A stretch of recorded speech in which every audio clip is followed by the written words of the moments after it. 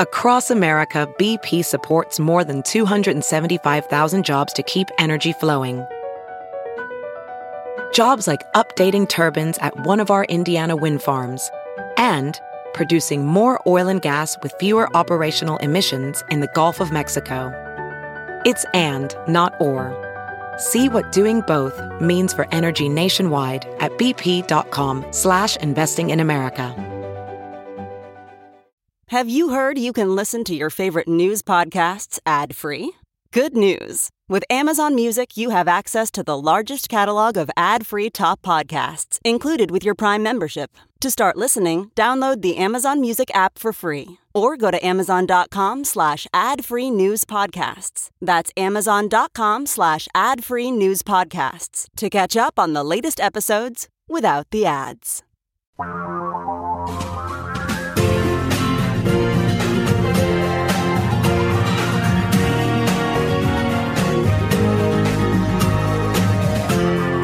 This is the Thom Hartmann Program. In Georgia, we have now seen the enemy, and not to totally revisit Pogo, the enemy is us, but the enemy is clearly the Republican Party. Yesterday, we saw the Republican Party's voter suppression strategy on full display as black areas in Georgia, and pretty much exclusively African-American neighborhoods in Georgia, were absolutely deprived of enough voting machines, enough polling places that their citizens could vote in a reasonable period of time. And now what I'm hearing as I'm watching the news, I heard this morning on one of the networks. I read it in a story in the Washington Post. You've got the Republican officials in Georgia saying, oh, well, that was the fault of the local election people. They just didn't know how to run the machine. Which, frankly, I think is GOP/racist code for those black people in those largely black precincts who are volunteering to help out, or they're just not smart enough to run the machines, or words to that effect. I mean, that seems to me like the subtext. That's the only excuse they're making.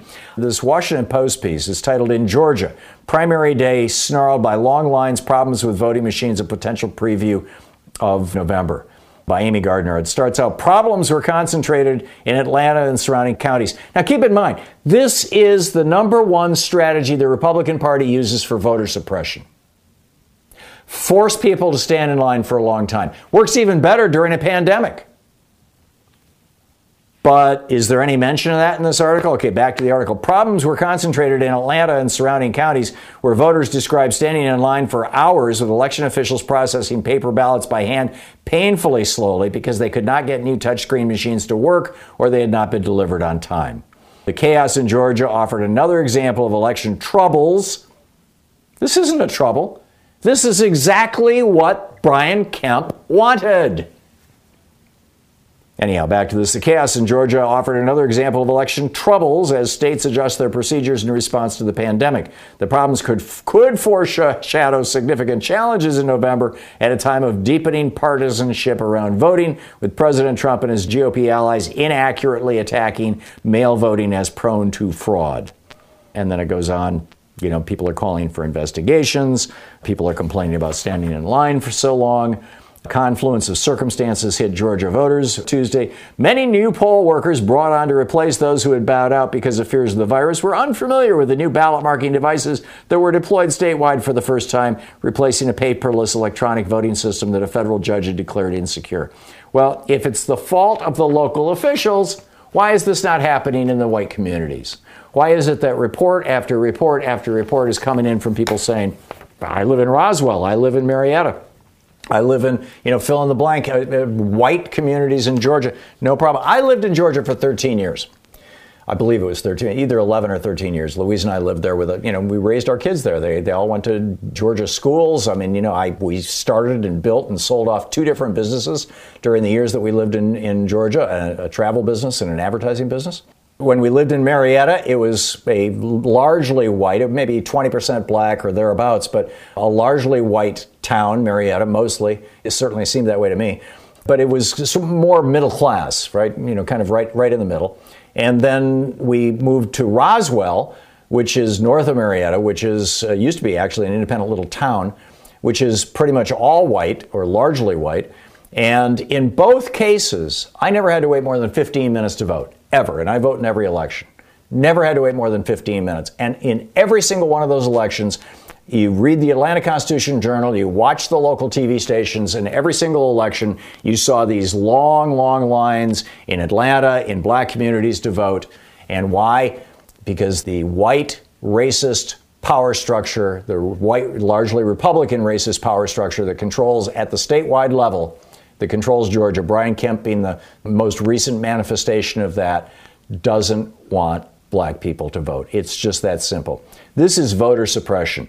And the media narrative needs to shift from, oh my God, we've got problems with voting machines, or we've got untrained or inexperienced poll workers, which is clearly not the case. I mean, yes, of course, that's the case all over the place. But why is it that in white neighborhoods it takes 5 minutes to vote, in black neighborhoods it takes 6 hours to vote?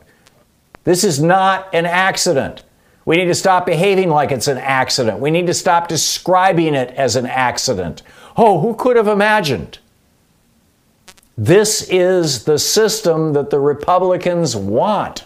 This is what they're betting on this fall. This is why they are fighting voting by mail, even though voting by mail is the most secure and safe and consistent way to vote. We've had vote by mail here in Oregon for over 20 years.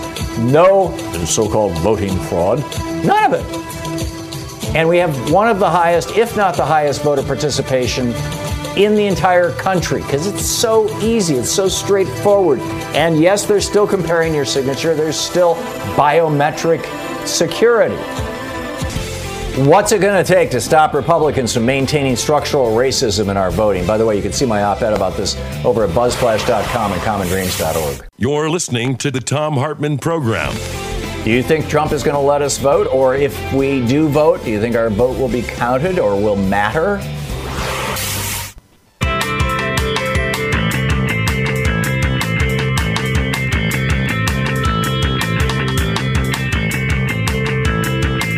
A couple of other things I wanted to bring up and kind of set the table for conversation as well.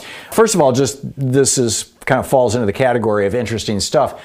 Donald Trump lives in such a bubble that when Fox News and CNN and all these other news agencies were reporting that he was 14 points down from Joe Biden, he hired this poll guy to evaluate the poll. And the guy said, well, maybe there's some things wrong with this poll, and maybe this is an attempt to suppress the Donald Trump vote. People will figure there's no way he's going to win, and so they just won't show up to vote. Well, first of all, that's kind of weird logic because I think it actually works kind of the other way around. I suspect that there's a lot of people, for example, in 2016, Mark Pocan talks about how, in Wisconsin, 200,000 plus people who had voted for Barack Obama never showed up to vote for Hillary Clinton. He attributes that to her running a lackluster campaign. And there's no doubt that that happened. I would add, though, that the conventional wisdom across the news media was so strong that there was no way that Trump was going to win, that Clinton had this thing in the bag, that probably a lot of Clinton voters just said, why bother? So anyhow, Trump's logic is completely wrong, but he is suing, he sent a cease and desist letter to Jeff Zucker, the president of CNN, demanding an apology for attempting to suppress the vote of Trump voters by publishing a phony poll. Of course, it's not a phony poll. The Washington Post poll says the same thing. The Ipsos poll says the same thing. All the polls basically say the same thing. That said, we are 6 months out or 5 months out from the election. And anything can happen in 5 months. 5 months is forever in politics. 5 months is 5 years in politics. You want to know the trends, the political trends? Wait until October. But even don't forget that. James Comey came out in the last week of October, a week before the election 4 years ago, and said, we're going to reopen the investigation into Hillary Clinton's emails. Boom! Shaved 2 points, 1.5, 2 points off Hillary Clinton's 3 million vote margin of victory. So, anyhow, just FYI. Andy in Jonestown, Pennsylvania. Hey, Andy, what's up? About this voting issue, I think I've heard Donald Trump say that vote by mail is insecure. And right, although that's how he votes. Yeah, I'm sure you're not trying to say he's a hypocrite, but I will. What would be more secure, where every ballot has a pro number on it, somebody's name, or the voting machines? When I vote here in Oregon, when I send my ballot back, it has my name on it. I mean, the actual ballot doesn't, but the envelope does, so that when they receive it, they know who it came from. It has my signature on it. And they have to compare my signature with my signature that's on file here in Oregon, my driver's license signature, which is how I registered to vote. Here in Oregon, when you get your driver's license, you can check a little box. I don't recall if it's opt-in or opt-out. I'm pretty sure it's opt-out. You check the box if you don't want to be registered to vote, but I could be wrong. But in any case, they compare the signature, and that's called biometric identification. It is easier to get a fake ID than it is to fake a signature. So, this is a very secure system of voting. What Donald Trump objects to, Andy, is the principal ways that the Republican Party suppresses the vote of largely Democratic constituencies, people of color, students, people over 65. The principal way that they suppress those votes are, number one, reducing the number of polling places so that people, particularly people who are paid by the hour and don't get paid if they don't show up for work, so that people have to stand in line for 4, 5, 6 hours to vote, number one. Number two, putting into those polling places broken voting machines or a small number of them. So even if there's a lot of polling places, you still have to stand in line for 5 hours. That's voter suppression. Whenever you see a line that's going around the block, you're looking at voter suppression. Pure and simple, period, full stop, world without end, amen. Secondly, the second strategy that they use is removing people from the voting rolls, arguing that they're doing it because they think you moved out of state. And when you show up to vote and you're not on the rolls, they still give you a ballot. It's called a provisional ballot, and it doesn't get counted. It's up to the Secretary of State. And in red states, Republican-controlled states, they will only count those provisional ballots if there's a lawsuit.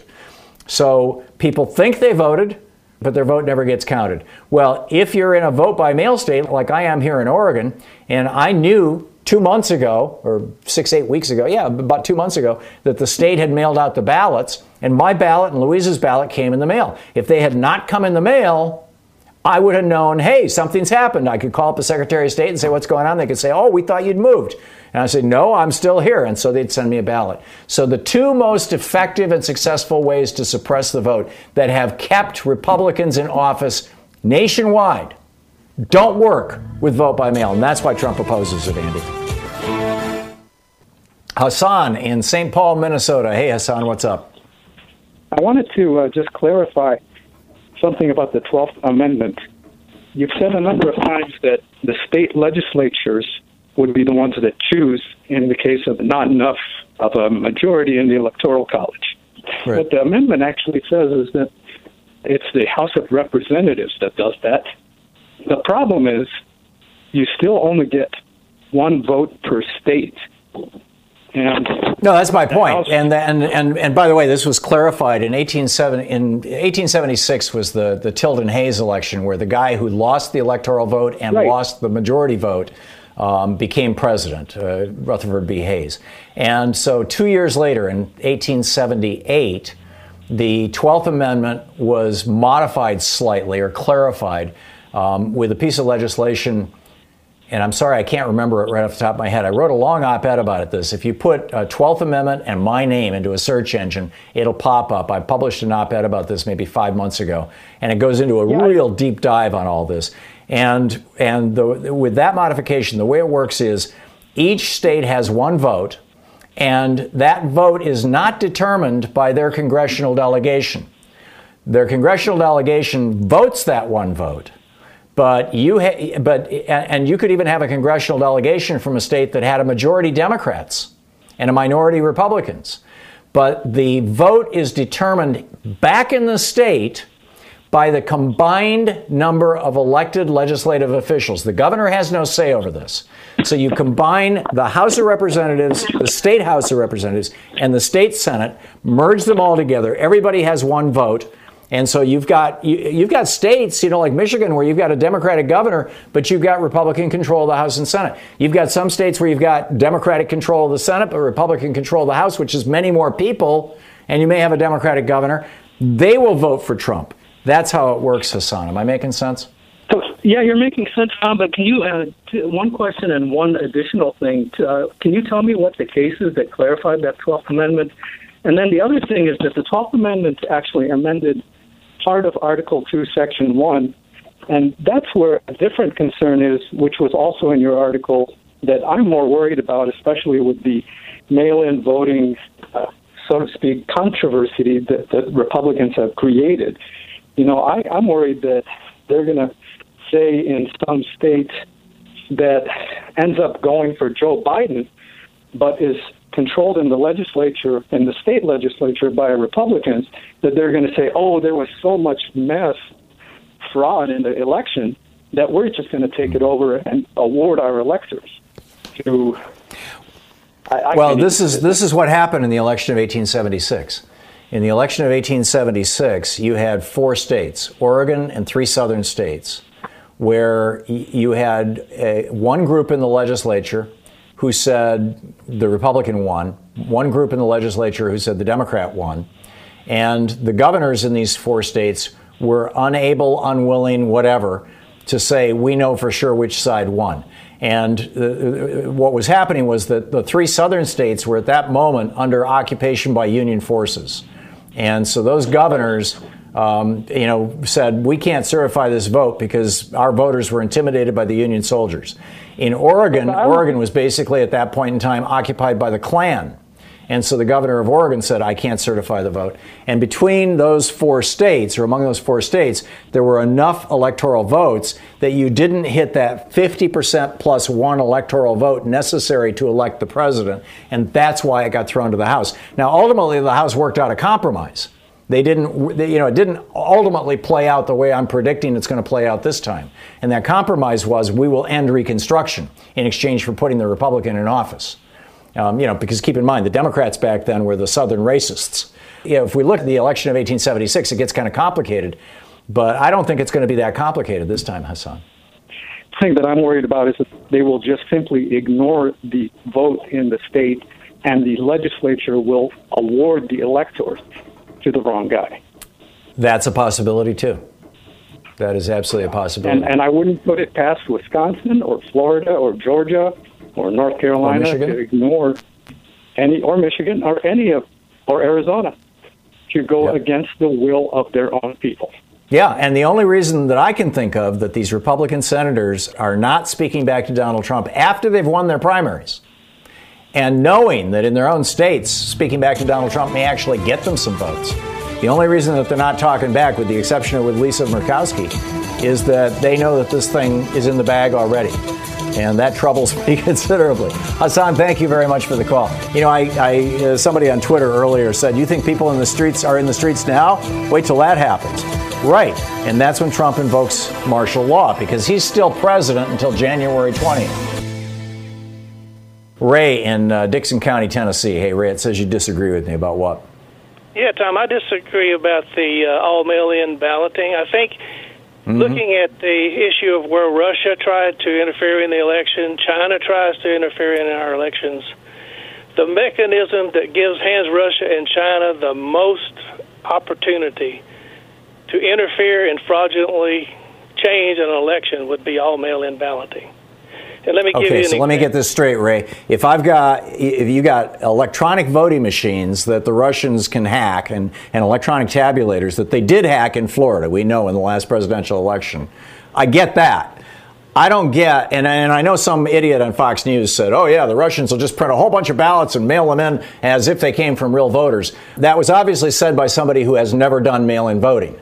I get a ballot from the state of Oregon. It's got my name on the envelope. When I mail it back, my name is on the outside of the envelope so that they know who I am and where it came from. And I have to sign that envelope, and they compare my signature with the signature on file. Now, how are Russia and China going to fake that?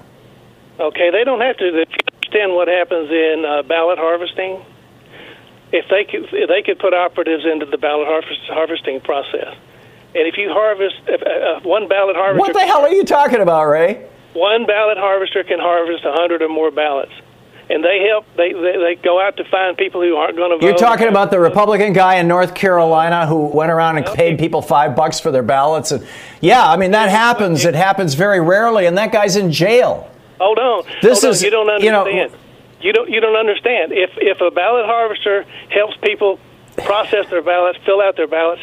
He lets them fill out the ballot. If he doesn't like the way they ballot, he can trash those ballots, and they never. That's a federal crime, Ray. It's a federal crime. You go to prison for that. This is just like the in-person voting fraud BS that we get from the Republican Party. They want to suppress the vote. The principal instrument of voter suppression that the Republicans use is reducing the number of polling places and reducing the number of voting machines so that people in minority areas, older people, and college students have to stand in line for 6, 8, 10 hours, particularly people who are paid by the hour. With mail-in voting, that never happens. 22 years we have been voting exclusively by mail here in Oregon. And in 5 other states it's done. There has never been a single, to the best of my knowledge, a single allegation of anything like what you're talking about. This is a fantasy that is made up by these hysterics over at Fox News and these Republicans who want to continue to suppress the vote by making it hard for young people, old people, and minorities to vote because those people tend to vote Democratic. It's just that simple, Ray. It's just that simple. You really should try mail-in voting. It's great. Ron in Seattle. Hey, Ron, thanks for listening to KBCS. What's up? Well, Thom, I really hope that Joe Biden and Elizabeth Warren can lead this country away from the direction it's going now. But let's just say for a minute that Trump and his fascist friends are already on the road to disrupting the election. What can we do to stop that? Raise hell. And I don't mean riot. I mean, point it out at every turn. We need to be pushing back strongly, and the media is just starting to do this now against the Republican efforts to prevent mail-in voting. The timelines, the deadlines are coming up for any kind of changes in state laws or any kind of federal law that might allow for national mail-in voting. I got an email this morning from FreedomWorks, the group that the Koch brothers basically kicked off, and their little buddy, their buddies, their network that created the Tea Party back in 2009. Today, the email was about how Nancy Pelosi is trying to create a national voter fraud scheme by offering everybody in the country mail-in voting. Fact of the matter is 24% of all the votes cast in the last election, a couple of years ago, were mail-in votes. And you've got 5 states where it's exclusively mail-in voting. Here in Oregon, where I live, we've been doing it for 22 years. And there's never been an allegation of fraud anywhere. It's one of the most secure forms of voting, one of the most stable forms of voting. And, it just has to be done right. I mean, some states require you to have a notary signature, or you have to have a letter from the doctor, or you have to have a witness. And all that stuff needs to be done away with. It's just very straightforward stuff. But that's frankly, I think, Ron, that's what we need to be doing is, we need to be promoting this. Thanks a lot for the call. Vince in San Jose. Hey, Vince, what's up? Hi, Thom. Long time no speak. I just wanted to call in. One of your callers recently just mentioned that something about the census, and you said you weren't even sure what was going on with it. I actually, back in March, applied for a job with the census to be a census taker, and they did offer me a job. Within about 2 or 3 days, I got a phone call and an email saying that they were postponing everything because of the COVID-19 situation. About a week ago, I got another email and a couple of return calls that are letting me know that they're going to be restarting it. Good. I go in this weekend for my fingerprinting and my background check. But the training isn't going to start until August. So I think they're really going to wait it out even longer. And that's the training. I won't even go out doing anything until probably late August, early September. Well, that's interesting. But that's going to be starting here in California. Vince. It's going to be going back to work. Was this a federal agency or state agency that contacted you? I believe it was state. I'm not entirely certain. Because the Census Bureau is a federal agency, but I don't know if they run the whole show or if they contract basically with the states and the states do it. Quite honestly, I haven't gotten that far into the nuts and bolts. Who's going to fingerprint you? Where are you going? I mean, is it a state agency or? No, I'm going to an Office Depot to do my fingerprinting and background training. Or background thing. So they're going to get all the information out of part of it. Depot. Fascinating. Yeah, part of it is. Vince, thanks for that. Thank you for educating me. It is such a privilege to be here with some of the smartest people on earth and the most well-informed, and I learned so much from all of my listeners. Vince, thank you again. I really appreciate it. Richard in San Jose. Hey, Richard, what's up? This is regarding the mail-in votes. And am I correct in that all of the votes, mail-in or otherwise, are still run through a voting machine, which is the die bolt, which is really a problem that we're going to have? They're run through scanners. And they're just like tests are in high school and college and probably elementary school nowadays. Are they still using the die bolt machine? I don't know. It's really up to each individual state, and whether they're buying their scanners from Diebold or whether they're buying them from somebody else, I don't know. What I've been saying for a long time and continue to push is that the scanners that are used for mail-in ballots and for many ballots, there are a lot of people who vote on paper these days across the United States, that those scanners should be owned by the government, not leased from these companies, and that the software that is run in those scanners should be open source. Anybody should be able to examine the source. Right now, it's considered a trade secret.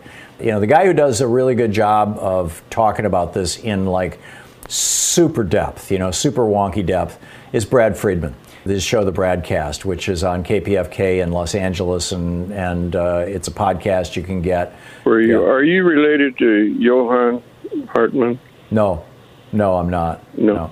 My grandfather and his three brothers, when they left Norway, their last name was actually Sorensen, and their middle name was Hartmark, which was their mother's name, their mother's last name. And when they came through Ellis Island, none of them spoke English, and Uncle Thom, the oldest, was also drunk. He was an alcoholic, and he was in his early 20s. The rest of them were all teenagers. So the best we can figure out as a family is he got about as far as the Hartmark part, and the officer, thinking he was speaking German, he was Norwegian, put it down as Hartmann. So, there you go. But I have very few Hartmann relatives outside of my grandparents. My dad had two sisters, but actually their last names are not Hartmann. So basically it's just us, myself, my three brothers, and our families. But anyhow, Richard, I need not go through my family history. Thanks for the call. Ron in Tacoma, Washington. Hey, Ron, what's on your mind today? Trump's objection to mail-in voting. Doesn't he understand that United States military personnel stationed overseas have been voting by mail since, I think, World War II? We're talking millions and millions and millions of people have voted by mail from overseas bases, and there's never, ever been a problem. So where is he? 24% of all Americans who voted in the last presidential election voted by mail. Okay, but this has been going on, as you correctly say, Ron. It has been going on forever. Mail-in voting is probably as old as the Republic.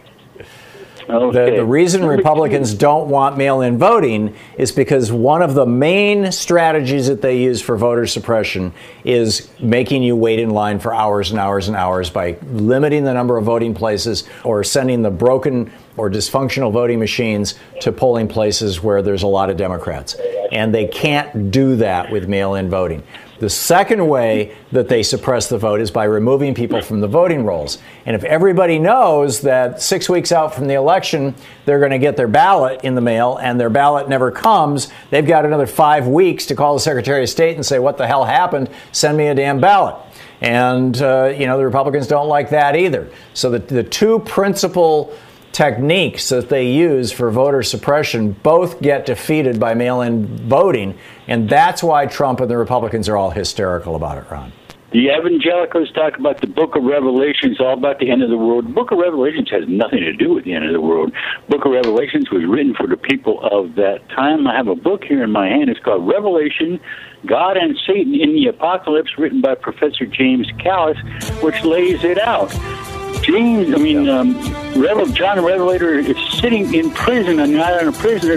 He writes a letter out to his followers telling him the Emperor Domitian is a dirty, rotten, lousy, no good so-and-so. Yeah, he thought he was imprisoned on the Isle of Patmos or exiled on the Isle of Patmos, and he literally thought that was it and that the beast was the Roman Empire. You're absolutely right, at least from the histories that I've read. Thank you. You're listening to Thom Hartmann. Visit ThomHartmann.com for audio and video archives. And by the way, this whole theory of the rapture, that's only 200 years old. Gail in Seattle. Hey, Gail, what's on your mind today? We all know that voter ID is a powerful tool to guarantee voter suppression in this country. What states demand voter ID? Are there any important swing states amongst those states? And lastly, how can we get legitimate IDs to people before the general election? First two questions I don't know the answer to, Gail. I am guessing the League of Women Voters may have that information on their website, but I'm not real sure. Public Citizen may also. They have a whole division that's dealing with voting issues. Stacey Abrams' organization, I'm not sure if they're specifically helping people get IDs. It would surprise me if they weren't. They're engaged in legal challenges, by and large, against efforts to suppress the vote. I would check that out. You could easily find it with a DuckDuckGo search on the internet as a starting point. So, Gail, thank you. I'm sorry I don't have the specific information you're asking for. But, we'll get, I'm sure that we will get to that sort of thing as conversations about the election really start to pick up as we get closer to the election. Liz in Los Angeles. Hey, Liz, what's up? I want to talk about the terminology that the Democrats use. They're too honest, and they need to do what the Republicans are doing. Change the terminology. When we give tax breaks and subsidies to the wealthy, don't call it that. You call it welfare for the rich, because that's what it is. And welfare has such a demeaning tone to it now, because of what the Republicans have done. I worked in welfare when I first went to work for the county of L.A., and yes, I did make a lot of fraud referrals, but there were also a lot of women who needed that money because they were abandoned by their husbands and they didn't pay child support, and so you change the terminology to welfare for the rich, over protection for the rich, whatever the current terminology should be.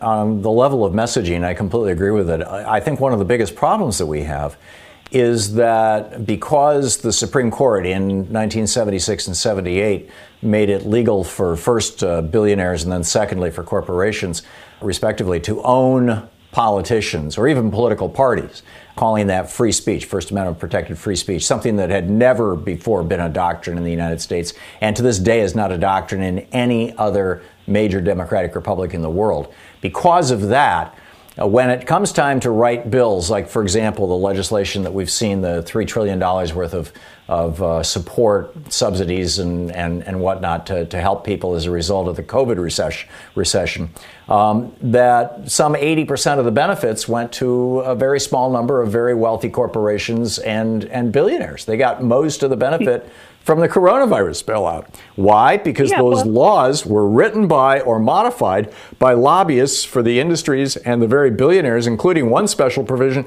that specifically helped out the Trump family, the real estate guys. We've got to get money out of politics, Liz. Yeah, we need to change the terminology. Instead of calling them just Mitch for the rich or Moscow Mitch, call them Mitch bought and sold by Corporation X, Y, and Z, and you can list the names. I think it would take a little more research, but, next to each of these people running, we should list who they're bought and sold by.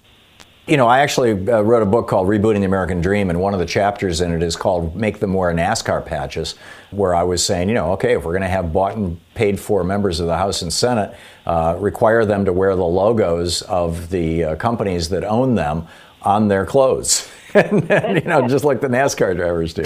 I mean, I think we can. Go ahead. That's a very good idea. I think it should be done.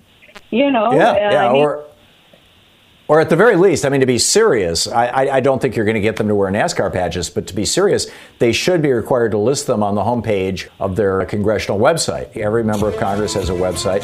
Liz, thank you for the call. In the House, they're name.house.gov. In the Senate, it's name.senate.gov. So do sanders.senate.gov, pocan.house.gov. On that homepage, there should be a required box which lists their top 20 donors, be they billionaire individuals or be they corporations. Now, they'd probably figure out a way to game that system too, but we got to get some transparency back. Quick math, the less your business spends on operations, on multiple systems, on delivering your product or service, the more margin you have and the more money you keep. NetSuite is the #1 cloud financial system, bringing accounting, financial management, inventory, HR into one platform and one source of truth. With NetSuite, you reduce IT costs because NetSuite lives in the cloud with no hardware required. accessible from anywhere. You cut the cost of maintaining multiple systems because you've got one unified business management suite. You improve efficiency by bringing all your major business processes into one platform, slashing manual tasks and errors. Over 37,000 companies have already made the move. So do the math. See how you'll profit with NetSuite. Now through April 15th, NetSuite is offering a one-of-a-kind flexible financing program. Just head over to netsuite.com/Hartman with 2 N's. netsuite.com/Hartman. That's netsuite.com/Hartman. Welding instructor Alex DeClaire knows firsthand how VR training platforms like ForgeFX can help meet the demand for skilled workers. Anywhere you go look, there's going to be a shortage of welders. VR training can help welding students learn the skills they need to begin and advance in their career. The beauty of virtual reality is it simulates that exact muscle memory that they need. Explore more stories like Alex's at meta.com/metaverseimpact. As you write your life story, you're far from finished. Are you looking to close the book on your job? Maybe turn a page in your career? Be continued at the Georgetown University School of Continuing Studies. Our professional master's degrees and certificates are designed to meet you where you are and take you where you want to go. At Georgetown SCS, the learning never stops, and neither do you. Write your next chapter. Be continued at scs.georgetown.edu/podcast.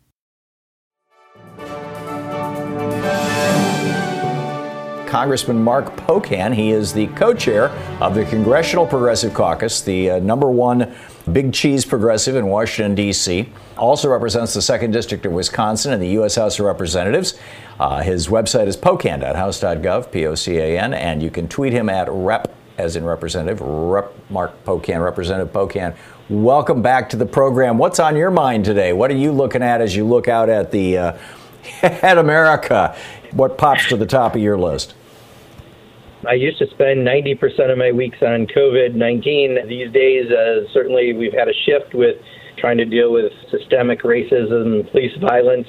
I think, the important things to mention today, there's a hearing in the Judiciary Committee on the policing bill introduced by the House Democrats.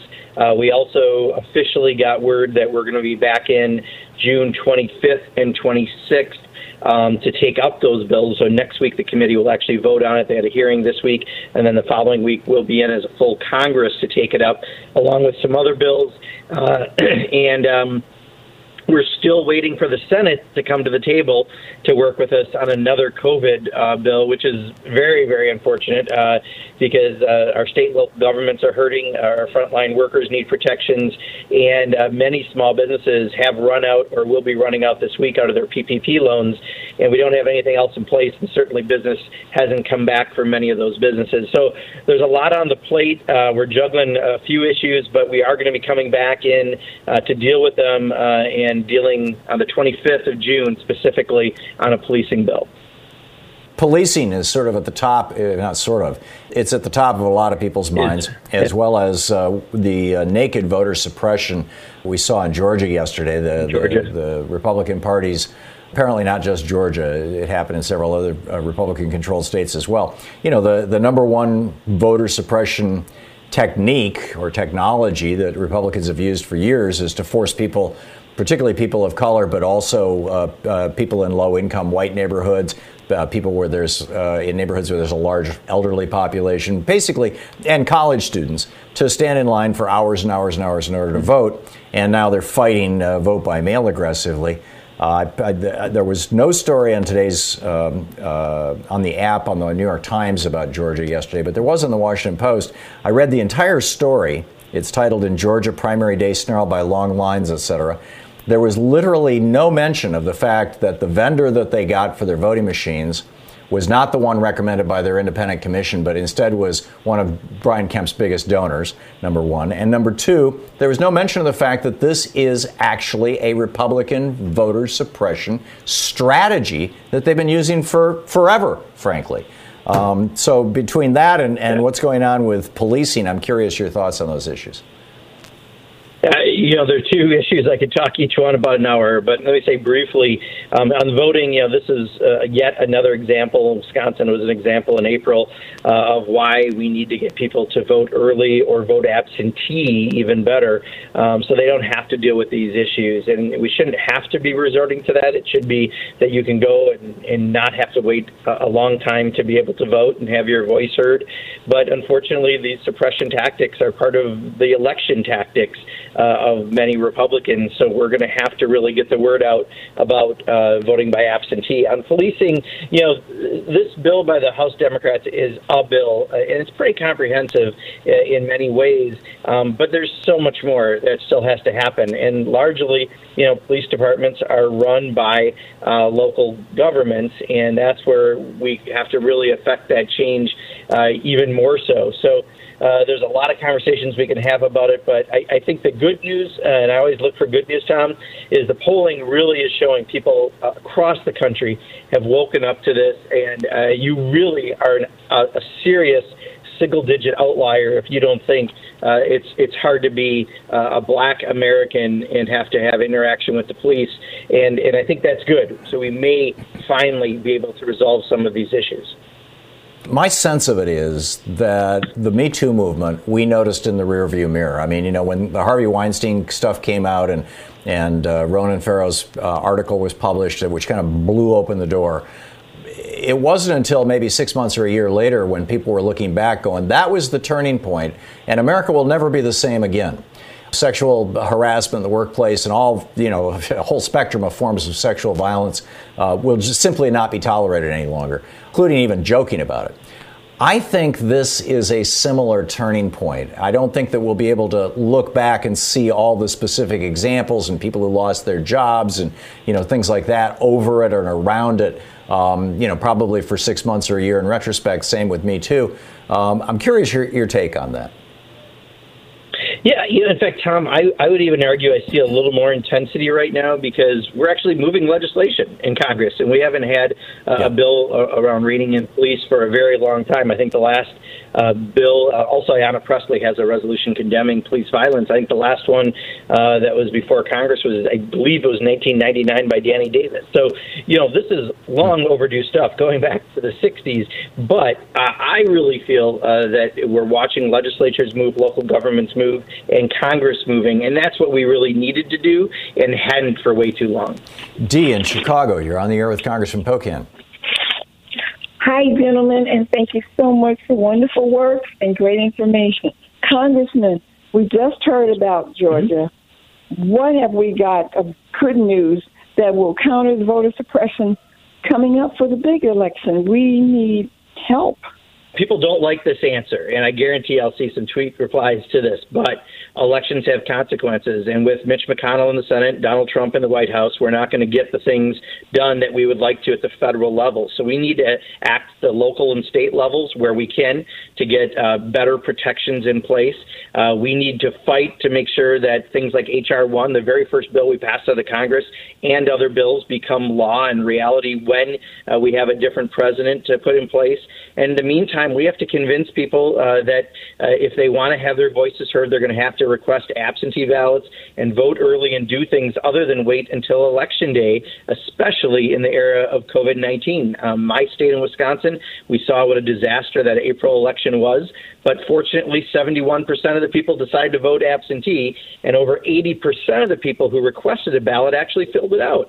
So it's a good way we can still get the vote out. We just have to vote a little bit differently, like we're doing many things differently under COVID-19.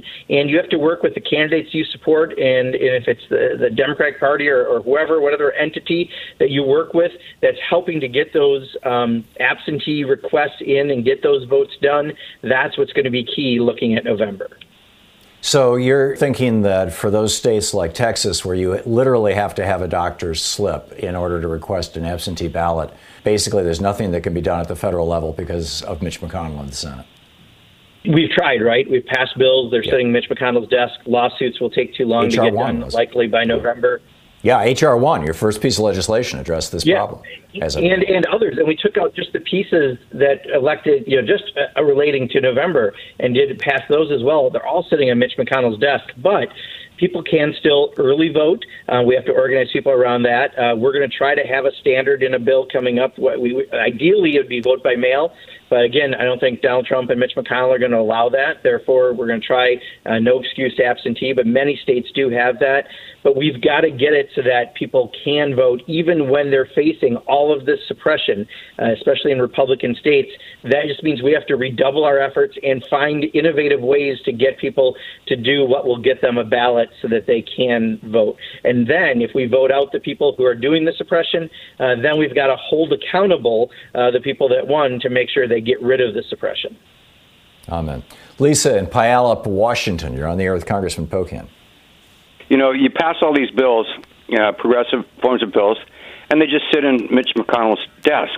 And it seems to me nothing's going to pass. The only way we're going to get anywhere is through the election. So why doesn't the Congress, the House, focus, and the Democrats focus on just getting out the vote? I mean, that is really productive.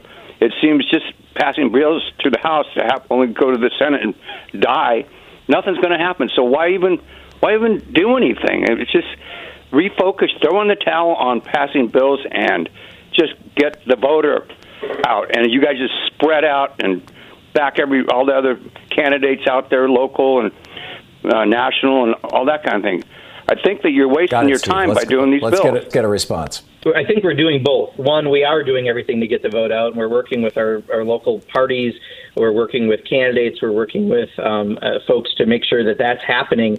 But also, sometimes by passing legislation, you show people the contrast between the parties and what they could have and what they're not getting right now because of Republican obstructionism. So whether it be things like equality for the LGBT community, ending police violence for folks that have all too long been systematically treated with discrimination.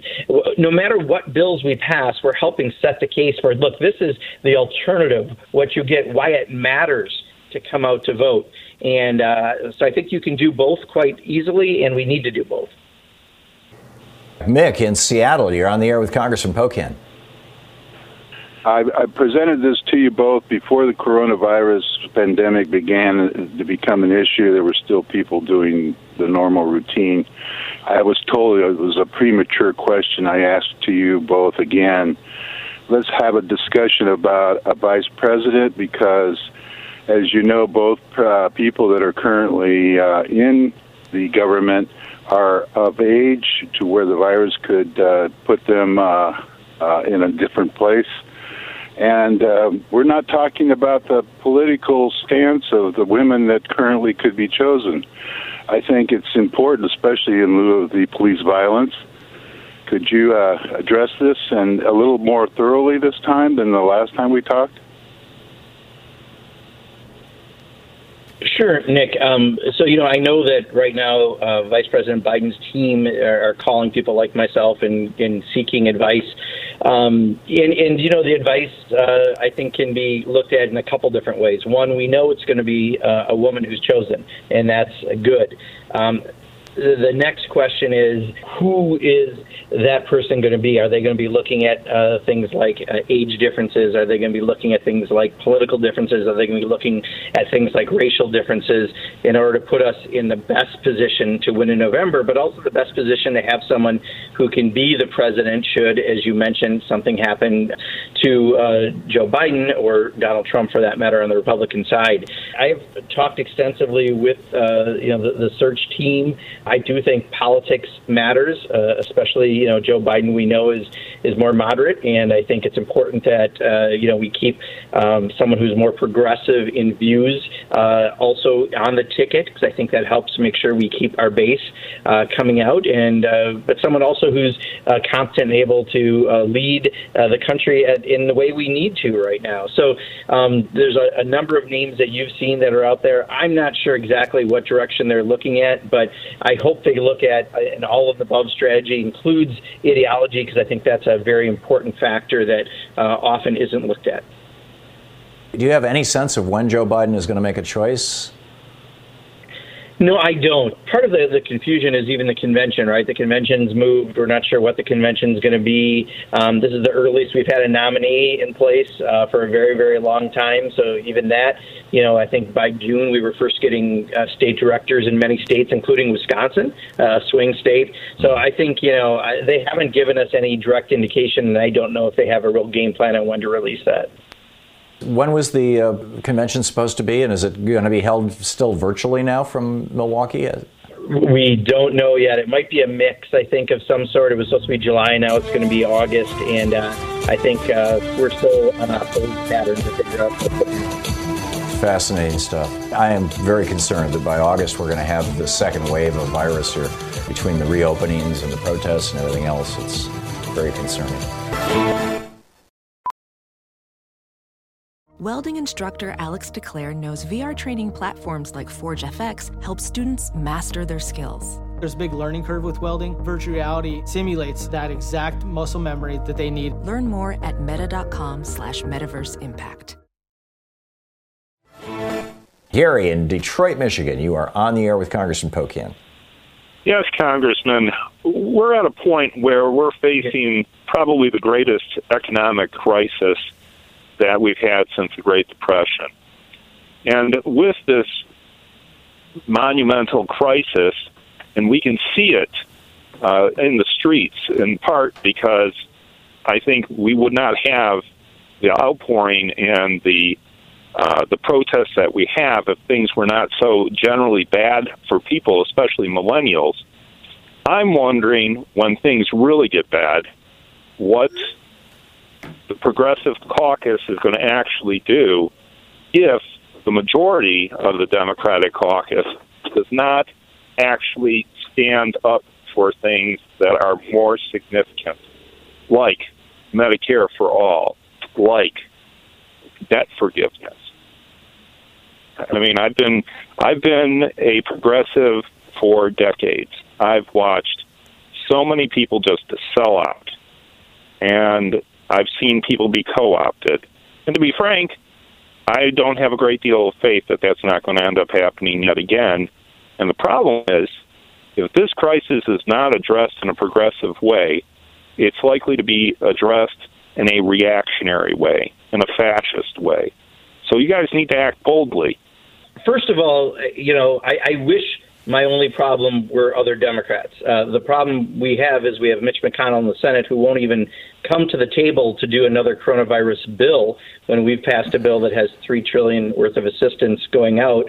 And we have a president in the White House who, as you, I think rightfully said, is starting to act like a fascist. When fascism comes to America, he'll be wrapped in a flag and carrying the cross. Instead, he's carrying a Bible after a fake photo op after gassing peaceful protesters. So those are real entities that we have to fight. So I know sometimes people get mad because if you're a Democrat, we expect more of people, but I don't think right now my problem are fellow Democrats, because we had a pretty decent bill that just came out that got virtually all the progressives' votes on the HEROES Act. My problem is getting Mitch McConnell to the table to do much of anything, getting a president in place that won't just veto legislation we pass. And the main way we take care of that is by being ready for November. And, I certainly hear you. There are certainly times that we fight aggressively within our caucus to get the better ideas done. But right now, that's not ultimately our problem. It's the White House and the Senate that are stopping something as simple as the HEROES Act, which we supported very strongly. Martina in Madison, Wisconsin, you're on the air with Congressman Pocan. How do we get Ron Johnson out of the Senate? Yeah. He's your Republican senator from Wisconsin. Yeah, Martina's from my district in Madison. Ron Johnson's been one of those voices that pretends he doesn't see the president's tweets when they're outrageous and bad, and has quite honestly done his own outrageous and bad tweets as a U.S. senator. And, we would have did that in 2016. Russ Feingold would have came back had it not been for 200 to 250,000 Dem voters stayed home because they weren't inspired by the campaign that was run by the Democratic nominee in 2016.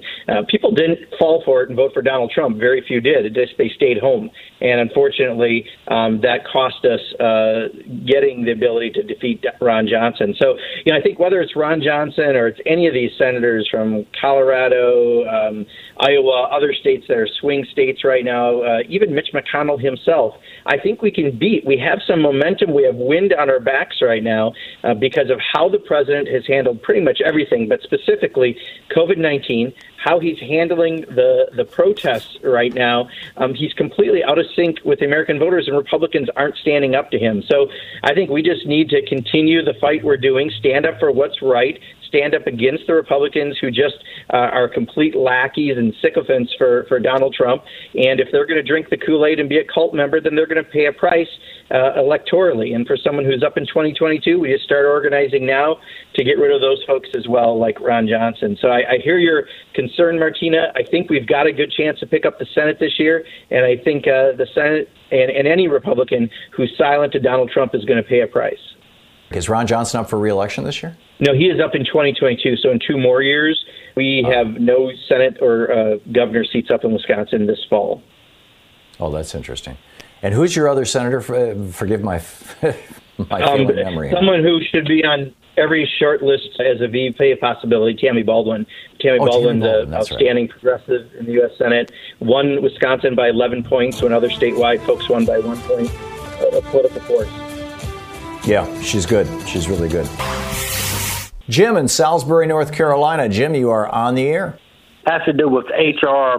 1384, the Medicare for All Act. I'm one of those that have knocked on doors, canvassed communities, made phone calls.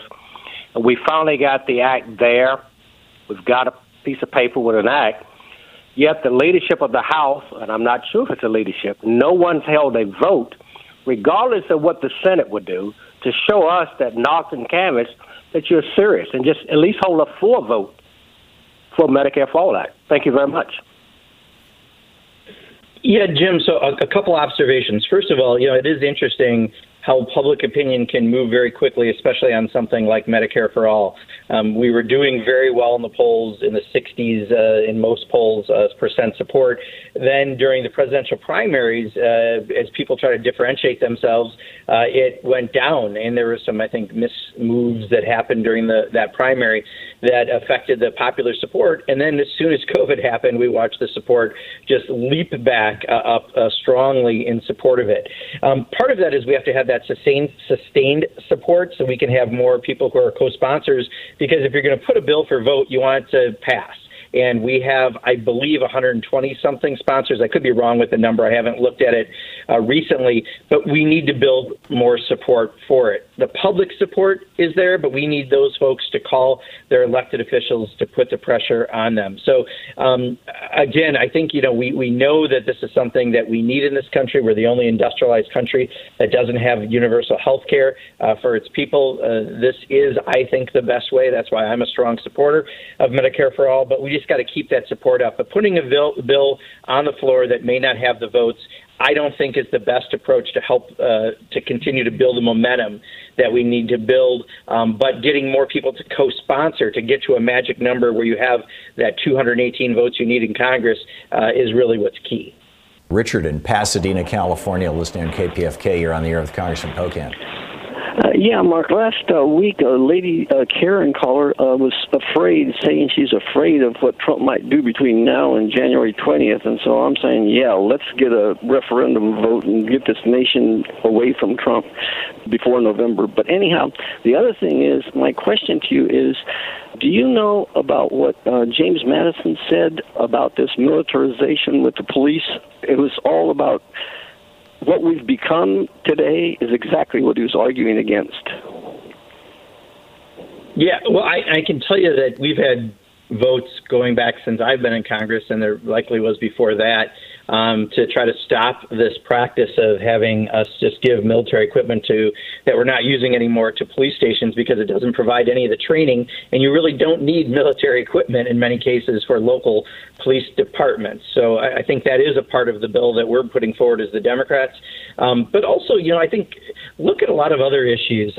Mental health is I think, a classic example. I was the ranking Democrat on the Corrections Committee in the Wisconsin legislature when Scott Walker, before he was governor, was the chair of that committee. And I can tell you all too often, how we've dealt with so many of these criminal justice issues around mental illness, that it's become incarceration rather than health care for dealing with mental illness. And what would make more sense than to be redirecting those efforts to actually dealing with people who are mentally ill, with people who are medical professionals as opposed to police officers. And there's a lot of things like that I think we can reimagine how these relationships happen and who is the best person to provide some of the services. So I agree with you completely. The militarization of police officers doesn't make any sense. But I also think there's really an opportunity to use this to lift how we provide the services we provide and find the best people to do them. And it may not be who's currently providing those services. Jordan, we have 45 seconds. Can you ask your question very, very quickly, please? Do you believe voting is a tangible example of white privilege? Because as an African American, I can't think of anything we have done that we should not have the same rights to voting. And have you ever decided to try to encourage your colleagues to present voting as a white privilege issue, and that we need to include everybody to do this? Yeah, Jordan, I'll tell you, I think what's interesting is, we still refer to the right to vote. And thanks to Bush v. Gore, it's proven there is not an actual right to vote in the Constitution. We talk about discrimination in voting. That's why I've had a constitutional amendment to try to make it a right. And I hear the music. But, Thom, thanks again for the week. We enjoyed so much. Sure.